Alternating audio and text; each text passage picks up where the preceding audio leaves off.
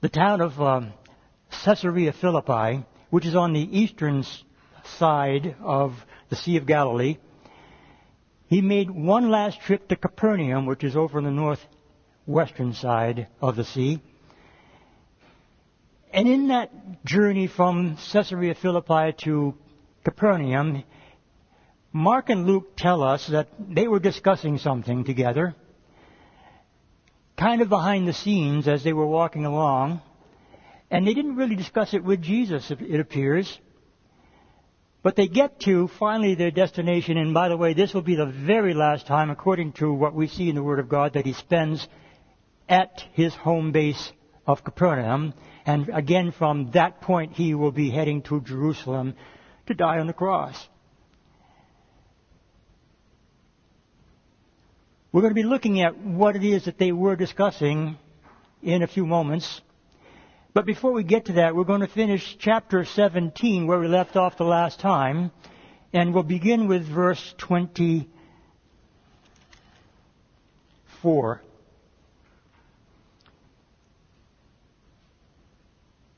Peter has been kind of in the forefront in these last few chapters. Remember that Peter was the one who spoke out and said, "You are the Christ, the Son of the living God." And Jesus said that flesh and blood has not revealed that to you, but my Father in heaven.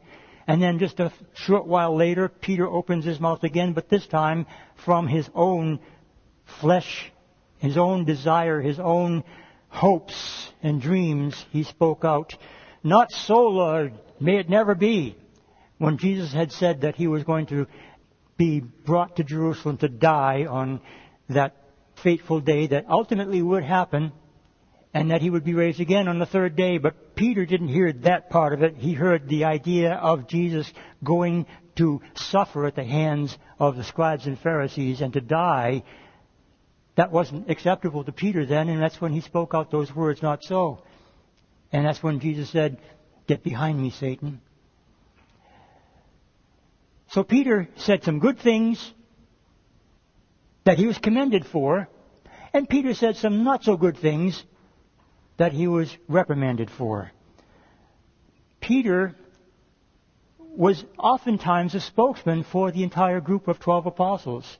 We see that in the Word of God. Most of the time it's Peter who takes the front of the stage, if you will.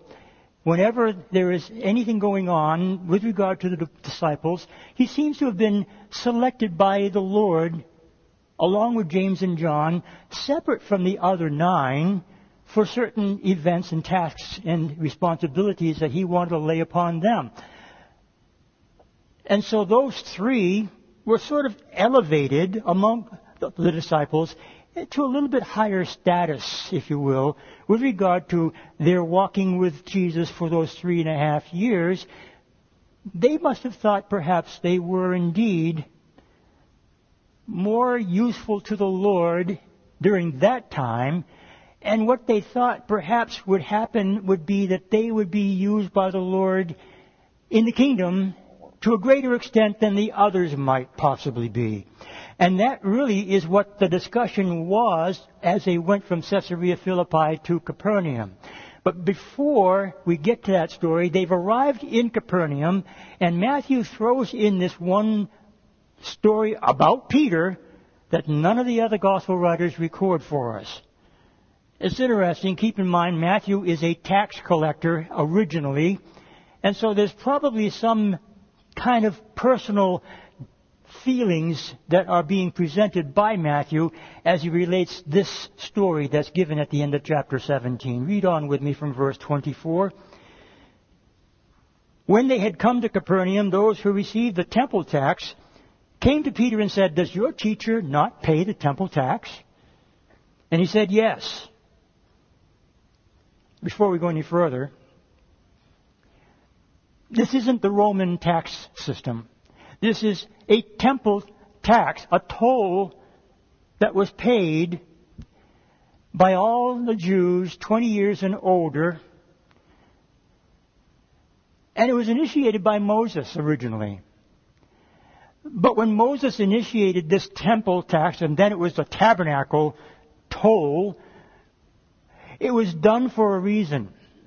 Moses was told by the Lord to number the people And the people that would be numbered would be those men, only men who are 20 years and older. And so he did that. And as they're numbering the people, God told Moses to collect a toll, a tribute, for the upkeep of the tabernacle, which was the tent of tabernacle that they were just finishing up in construction of that. They needed to have some resources available to maintain the integrity of that tabernacle. And so God instructed Moses, this is how you're going to do that. You're going to ask everyone who is a male, 20 years or older, to give, then it was called a half shekel. It's a weight of silver that was common among the Jews, used by the Jews for many, many years. It's about 30 or 35 cents worth of silver at today's market price. It wasn't much, but it was a lot to them. And it was a commitment to them that they would obligate themselves to keep the tabernacle in good condition.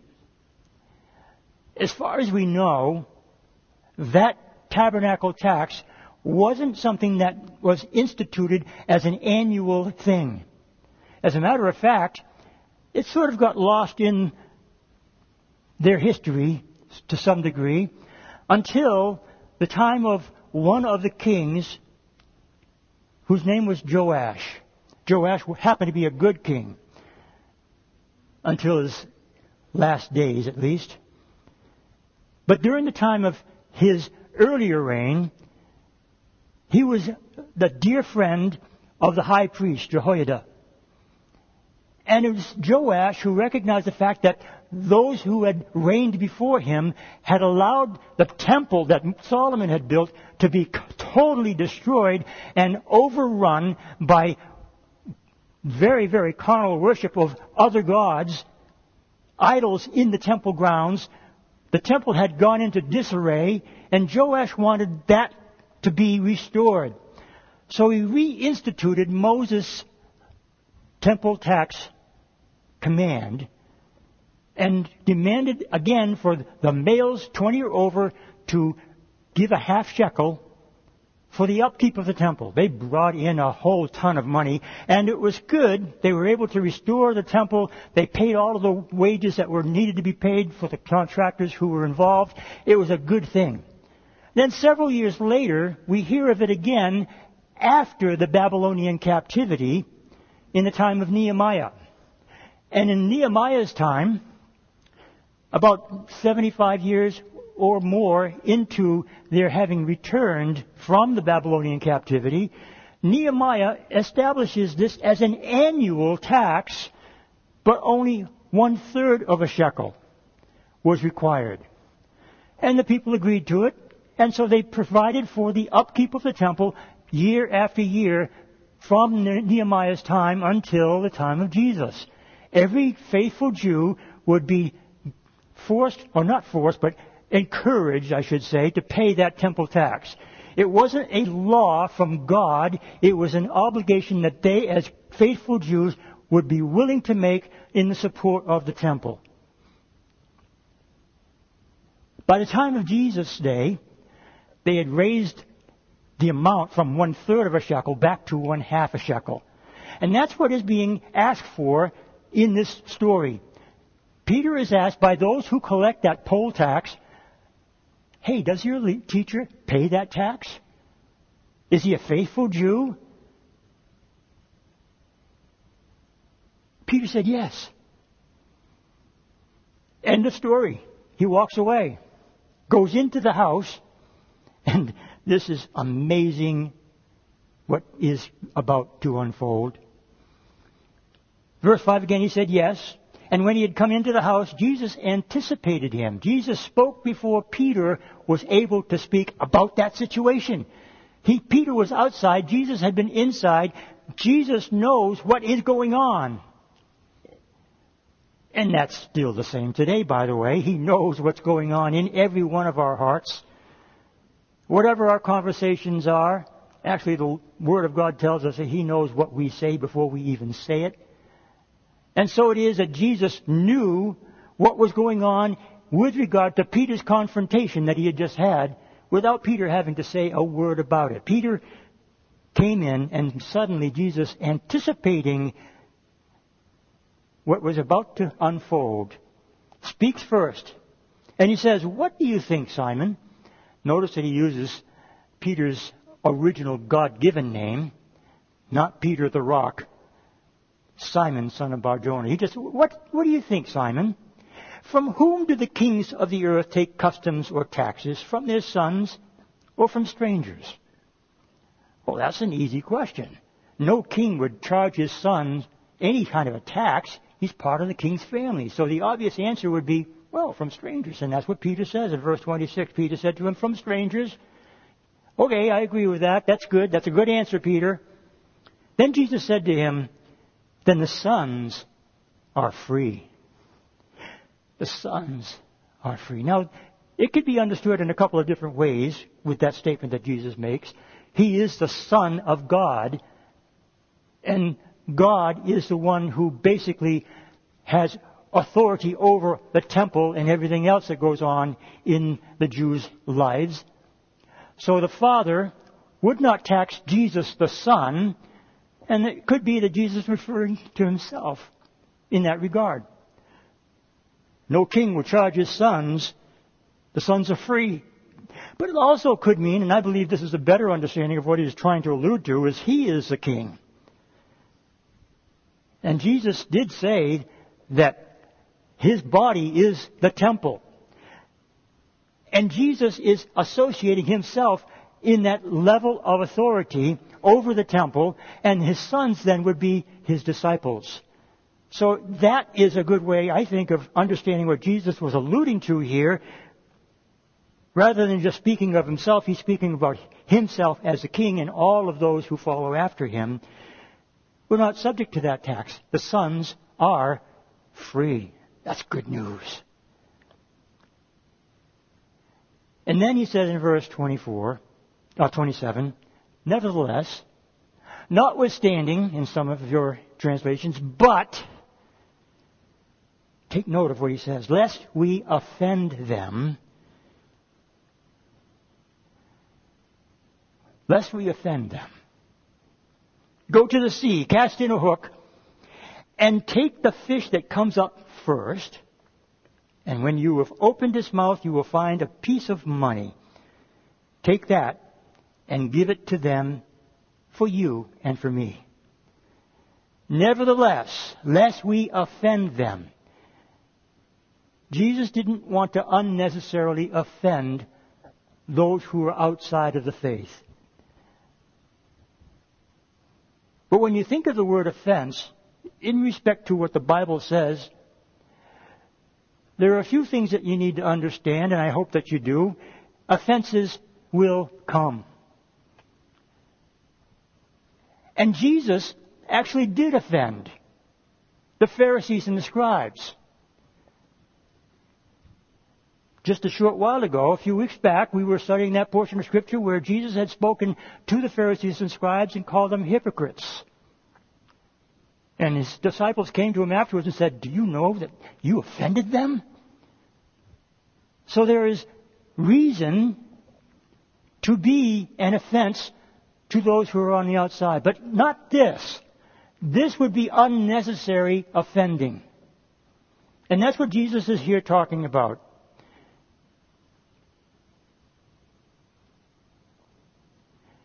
The cross is an offense to those who are on the outside. We proclaim the cross. 10 Commandments have become an offense to many of those who are on the outside. But we proclaim that the fact is God gave those 10 Commandments, and they are good moral statements that need to be adhered to and understood and applied in our lives. I want to divert just for a few moments because one of our own, Rick McLaughlin, spent a good deal of money. He bought a granite stone from India. It finally was shipped. And he had a person who would be able to take that granite stone and carve into that stone the 10 Commandments. And he placed that 10 Commandments on his personal property next to the Lincolnville beach. The first day it was seen, uproar. Hit the Bangor Daily News. Everyone was talking about it on Facebook. And his family were taking a brunt of those complaints, one after another, hundreds of them, about this foolishness that Rick McLaughlin had done by putting that terrible tombstone, as it was described, on a public beach. Well, it wasn't on the public beach. It was on his private property at the beach. But the result was so much anger, so much hatred being manifest that his daughter and his wife were fearful. 10 Commandments, that's an offensive thing when you start talking about God's statements of what not to do or what to do. They don't want to hear that. It's an offense. But Peter was told by Jesus in this portion of our study that there are times when you just don't want to take that initiative if it's not something that's going to be of greater importance than the cross or the 10 Commandments, but something that's more or less inconsequential. Don't rock the boat, Jesus is saying, lest we offend them. There's a better way to reach them. I love the fact that Jesus told Peter, go fishing. Peter was a fisherman. He loved to fish. Now, usually he cast nets in the open sea. This time, Jesus tells him to take a hook on a rope or string, drop it into the water, off the shore, and the first fish that you catch, open its mouth. And you will find a silver coin there. Well, the Greek language gives us the value of the coin. It is called in the Greek a statera, a stater. It is also the equivalent of 1 shekel. Remember that the cost of the toll that was to be paid was a half shekel. It was precisely the amount of money that was needed to pay that tax for both Peter and Jesus. Now, Matthew doesn't give us any more detail. He doesn't tell us what actually took place. Did Peter go as he was instructed? Did he see that which Jesus had said in the mouth of the fish? I answer that as, though it's not written here, absolutely yes, without a doubt. He wanted to show Peter something, and he shows us something about this as well. He can and does provide, even when we don't think it's possible. This was a miracle. Who would have known that somewhere, some time long ago before this, a fish was in the water, saw something shining on the floor of the sea, and as fish often do, goes after that shining object and puts it in its mouth and swims away. Apparently too big to swallow, the fish doesn't let go of it, keeps it in its mouth. And sometime after that, the fish comes close to the shore next to Capernaum, where Peter happens to be dropping a line into the water with a nice tasty worm on a hook, and the fish says, "Oh, I'm hungry," and grabs that hook, and Peter hauls it in. How do you expect that to be something Jesus would know about? Because he's God. Of course he does. He knows about all things, and he can control the fish of the sea as much as he can control any event in our lives. This is a wonderful story. It's a wonderful miracle that Jesus does. And I believe it's a prelude to what we are going to be looking at next in chapter 18. Keep in mind that Jesus has said, we don't want to offend them, so let's take care of this. And then Jesus, as he's in Capernaum, with his disciples, in the house, chapter 18, verse 1 begins the story. At that time, the disciples came to Jesus saying, "Who then is greatest in the kingdom of heaven?" Take note of the fact that Matthew records, who then? And the reason the word then is important is because it implies that they had been discussing it before they asked Jesus this question. And Luke and Mark give us that combination of thoughts to agree with that particular understanding. Because they tell us that they had been already discussing these things. It was always on their minds. Who's the greatest in the kingdom?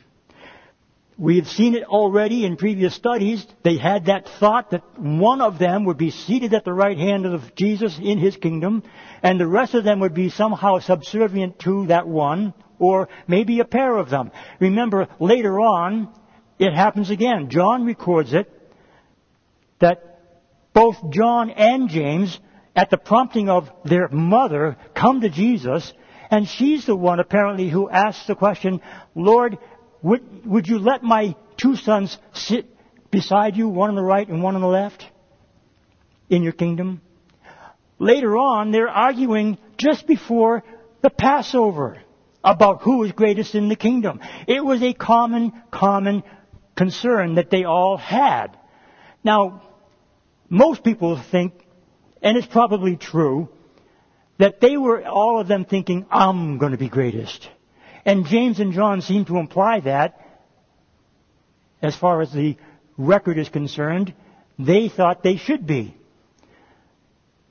But I wonder if some of them thought, well, I'm not really all that important.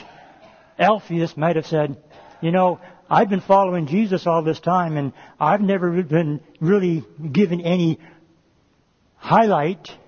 I've not been asked to do anything special, but Peter has. But James and John has. So maybe some of them were saying, I think Peter should be the one. But for the most part, I'm pretty convinced that each one of those who were arguing the most were saying, I'm the one. Certainly Peter had credentials. James and John did also. Maybe Matthew did, because Matthew had been a tax collector, and it's certain that in the kingdom, a good tax collector would be very important, high up on the list of importance in that kingdom. Or maybe it was Judas.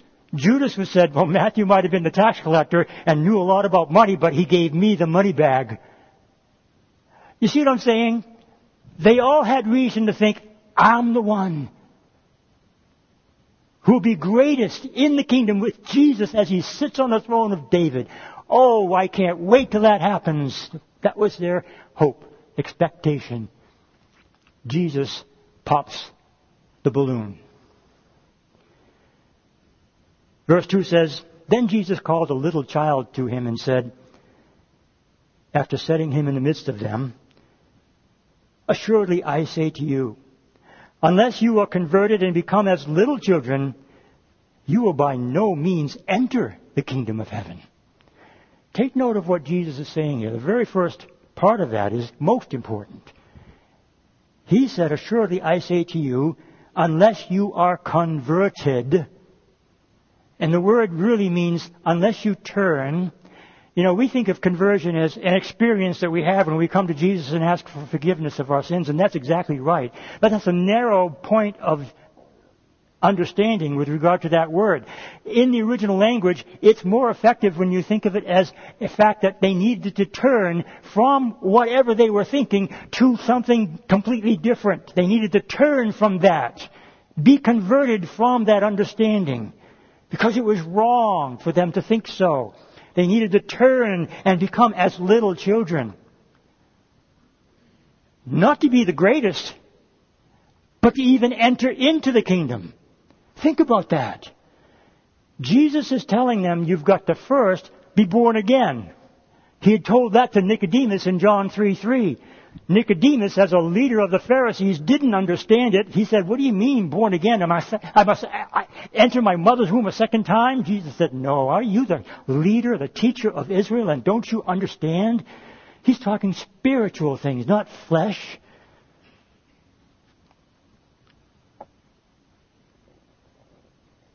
They had no excuse. They should have known what he meant by this. You've got to be as a child. Well, what does he mean? Childlike? Yes. Childish? Oh, no. They were already being childish in their arguing among one another. But childlike. You've got to be like a child, Jesus said. Now, this child that he puts on his lap to speak these words was probably a young boy, perhaps 3 to 5 years of age. And think about that. The child came willingly. He called the little child to him and set him in the midst of them. And the child came. And he becomes an object lesson to those adults who are around that one little young lad. What about this being like a child? What's he mean by that? Well, you could say and argue correctly that the child is likely to be, well, humble. The child isn't going to be thinking great thoughts about grandeur of sitting at the highest place in a feast, or next to the king, or the prince, or the queen, or anybody else of a great authority. The child isn't going to be thinking about that kind of thing. They'll be humble and allow whatever an adult gives to them to receive it gladly. The Lord loves to give good gifts unto His children. We sang a song this morning talking about the fact that we are His children. And we should come as children, humbly. We're teachable if we come as a child. We don't come with preconceived ideas. We don't come with thoughts of grandeur. We don't come with any kind of conclusions that we will have already made that interfere with what we really ought to be, with who we really ought to be. Children have no ambition. They don't fight for a better position. They don't take advantage of others to get the better offer of a position at work, or whatever it might be that we're trying to seek after at the hurt of some other person. Children don't typically do that.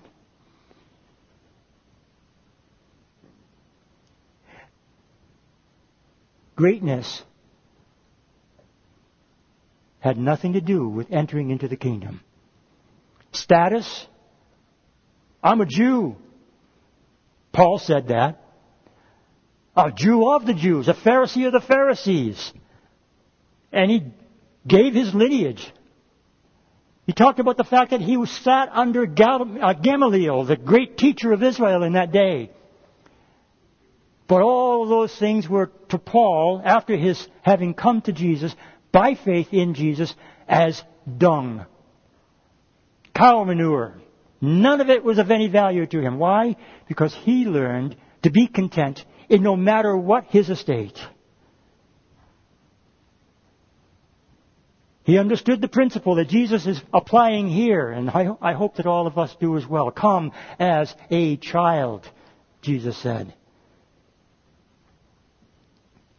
But verse 4, he continues, and I want you to understand, children don't offend others as well. In their humility, in their lack of pride, in their desire not to be anything but teachable, in that state of mind, which is what we all ought to approach our God in that same state, we're not likely to offend.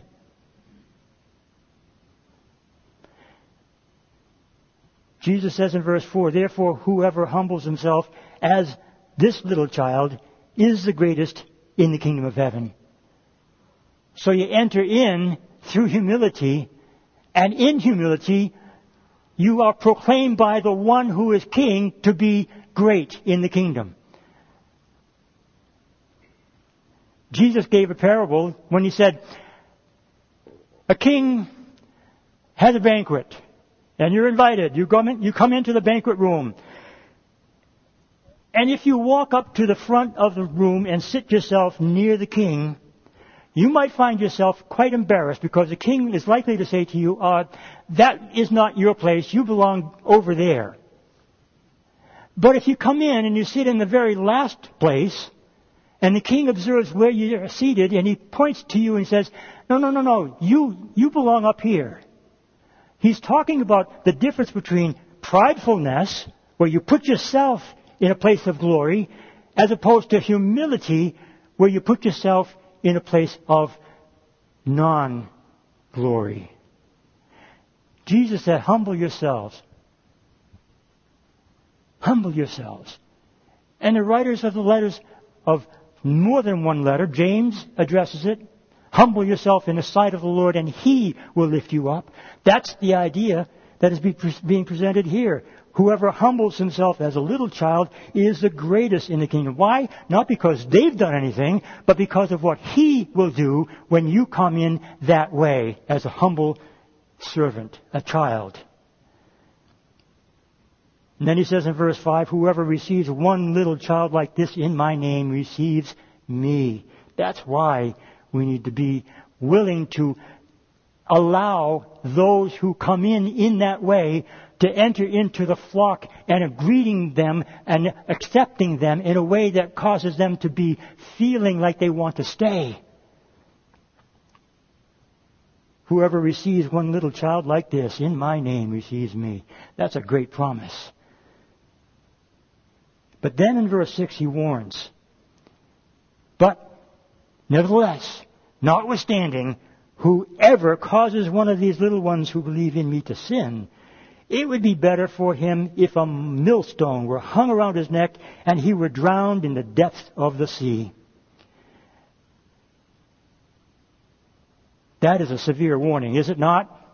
Jesus is basically saying, look, if you offend one of these little ones, and that is the word in the original language, causes one to sin, or it causes one to stumble. The word in the original language is scandalizo. It means scandalize. That's what we get our English word scandalize from that Greek word scandalizo.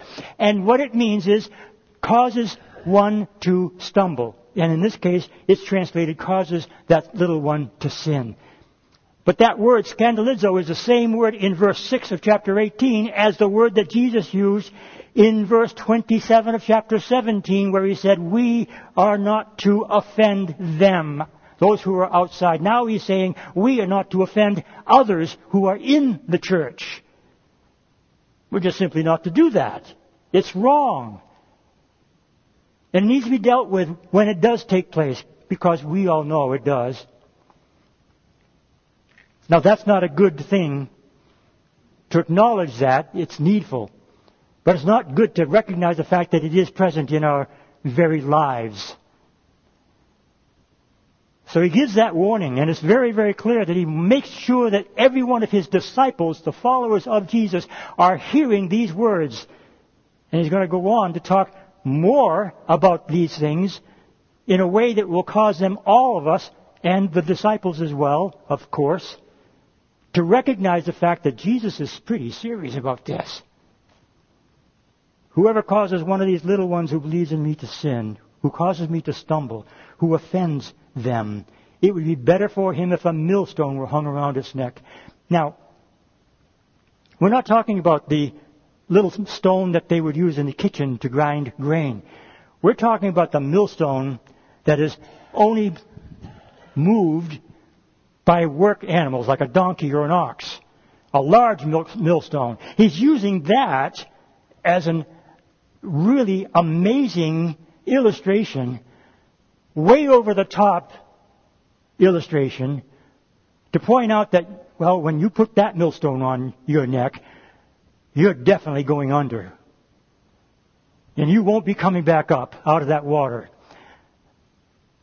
The Jews did not kill anyone by drowning, typically. There are only a handful of cases where that was done. They had other means. They stoned him to death, but they did not drown. The Egyptians and Romans and the Phoenicians did drown, oftentimes, their prisoners. It was customary for them to do so. Not so for the Jews. Jesus is talking here about something that was not normally done in their experience. So He's driving home a point, a very, very strong point. And then he goes on to say even more. He says, woe to the world because of offenses, for offenses must come. But woe to that man by whom the offense comes. Now the offense is coming this time from the world and addressed to the believer. So Jesus is touching all the bases here.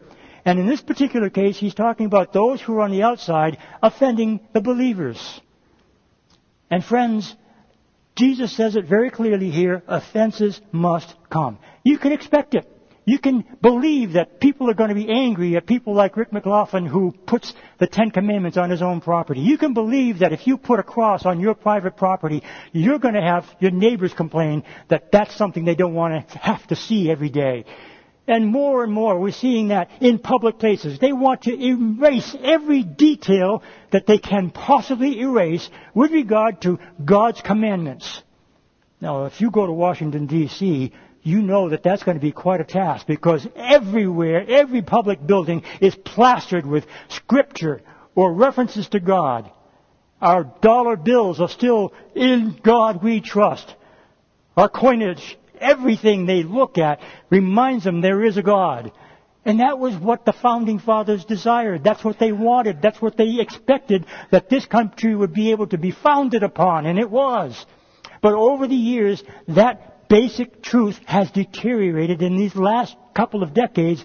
It has become terribly, terribly offensive to anyone who is outside the church, who thinks Christianity needs to go. And there's a lot of people who believe that. There's a lot of people who believe that in our public school systems. Look at what they are teaching our kids. Look at the books that they're promoting. All kinds of sexually explicit books for kids from kindergarten on up through 12th grade. There is no excuse for such things.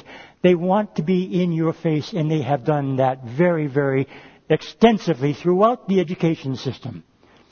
That's why I believe public schools are going down in terms of attendance, and private schools, Christian schools in particular, or homeschooling is on the increase. Some people are waking up to this. But the educators, they hate Christianity. And they want to do all they can to throw it out, get rid of it. Their mindset is a worldview that they learned when they were kids. And every succeeding generation is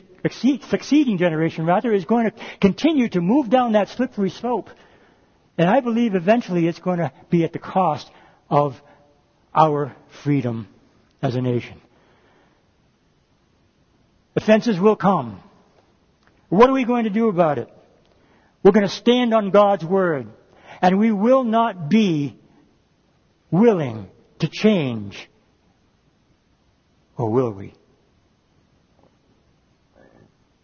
Woe to that man to whom offenses come. I am feeling so very sad that I know there are teachers who are filling these kids with such terrible, terrible ideas. What the cost to them is going to be if they don't change, if they continue in their ways, if their hearts are completely hardened and they will not turn. You know their destiny. So does Jesus. He's going to speak of that. In verse 8 he says, if your hand or foot causes you to sin, again, scandalizo. If your hand offends you, cut it off and cast it from you. Now Jesus is speaking hyperbole here. Hyperbolically, he doesn't want you to do that physically. He's just using this as a means of conveying to us how serious this really is. If you are in a place where you cause yourself to sin, if your hand does it, cut it off. And I submit to you that if your hand causes you to sin, you've got another hand, so cutting that hand off isn't going to stop the problem. It's a heart issue, and that's really what Jesus is drawing home to us. It's a heart issue, and that's where it all begins. It's better for you to enter into life lame and maimed rather than having 2 hands or 2 feet to be cast into everlasting fire. Everlasting fire. Forever everlasting fire. Eternal everlasting fire. You're getting the picture. And if your eye causes you to sin, pornography, all kinds of things that we see with our eyes, that's just one of many. If it causes you to sin, you can't get away from it, go ahead, pluck out your eye. Well, you still got another eye. And even if you pluck out both eyes, you still have a mind that's filled with those images. What are you going to do? You got to treat it at the source, the heart. But he says, if your eye causes you to sin, again, the same word, scandalizo, if your eye offends you, pluck it out and cast it from you. It's better for you to enter into life with one eye rather than having two eyes to be cast into hell fire. So Jesus is saying, you've got a choice. We all have a choice. It's either one or the other. It's not a combination of the two. You can't get by doing those things if you expect to be in the presence of a holy God. Jesus is making it very clear. A choice must be made between evil and good.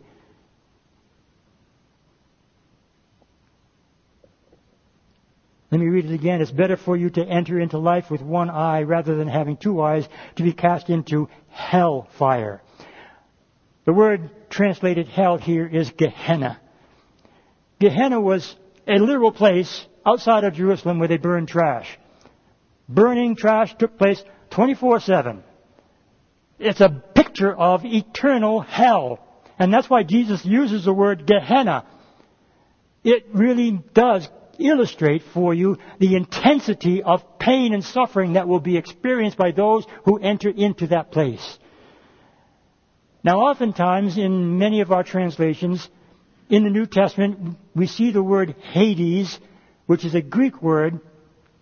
In the Old Testament, we see the word Sheol, which is a Hebrew word, and they both imply the place where people go after they die. The place of departing spirits. Now, there are shades of meaning between those two words that we're not going to need to discuss here, but Hades and Sheol is nothing at all like this final destination that is being described by Jesus here.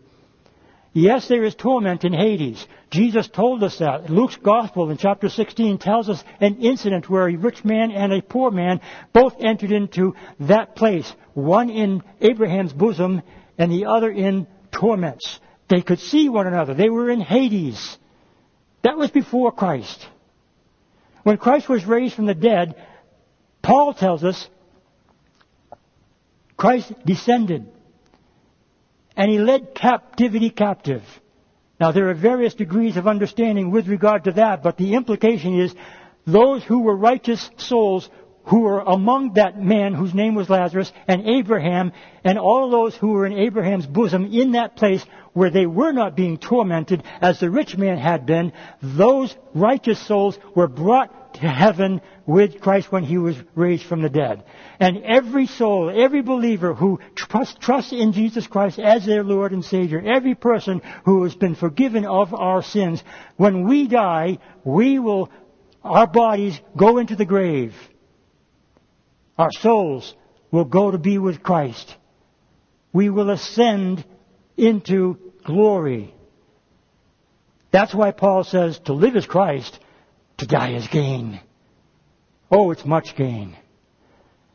But here, Jesus is warning those who would offend others, those who would be an offense to a brother or a sister, those who are on the outside, who are looking in and offending Christian souls, they are going to suffer eternal damnation if they continue. These are strong words of Jesus. But he then provides hope for everyone. In verse 10, he tells a story. He says, "Take heed that you do not despise one of these little ones. For I say to you that in heaven their angels also see the face of my Father who is in heaven. For the Son of Man has come to save that which was lost." What do you think? If a man has 100 sheep and one of those goes astray, does he not leave the 99 and go to the mountains to seek that one which is straying? And if he should find it, assuredly I say to you, he rejoices more over that sheep than over the 99 that did not go astray. Even so, it is not the will of your Father who is in heaven that one of these little ones should perish. Do you understand what Jesus is saying? He's saying that it's not God's will that any should perish, but that all should come to eternal life. All should come to repentance through Jesus Christ. It's God's will that no one should perish. Jesus is emphasizing that here. He talks about the fact that that's their destiny if they choose that particular path. But if they were willing to just repent from that, if they would be willing to turn from that mindset that has driven them away from God and come back to Him, Paul tells it this way. He has seen people turn from idols to the living God. He's experienced a miraculous event in the lives of those who have come to Christ through faith in Him. And he's expressing this in a way that causes me, and I hope causes you, to say, yes, Lord, that's for me. I want to turn from those idols, from those things that kept me from God. I want to turn away from them. I want to turn and come in the direction of a God who loves me and cares for me and desires the very best for me. I want to turn to Him for the salvation that He alone can give. I want to turn to Him for eternal life, because otherwise I'll experience eternal death and damnation. Forever and ever and ever, the choice is simply given with no other options. But Jesus here in this passage that we just read says, it's God's will that you go in that direction. It's God's will that you say yes to Jesus. It's not the will of the Father that any one of these little ones should perish. Put yourself in that. It's not God's will that you should perish.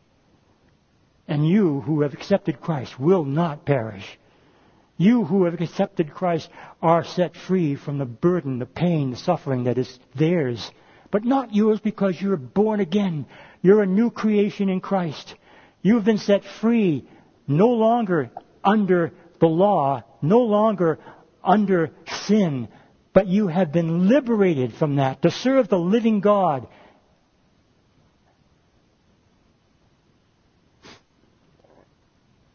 I can't imagine making that wrong choice. But there are many still outside of these walls, in our neighborhoods, in our workplaces, in our schools, in the shops that we frequent. They've chosen a different path. God help them to turn before it's too late.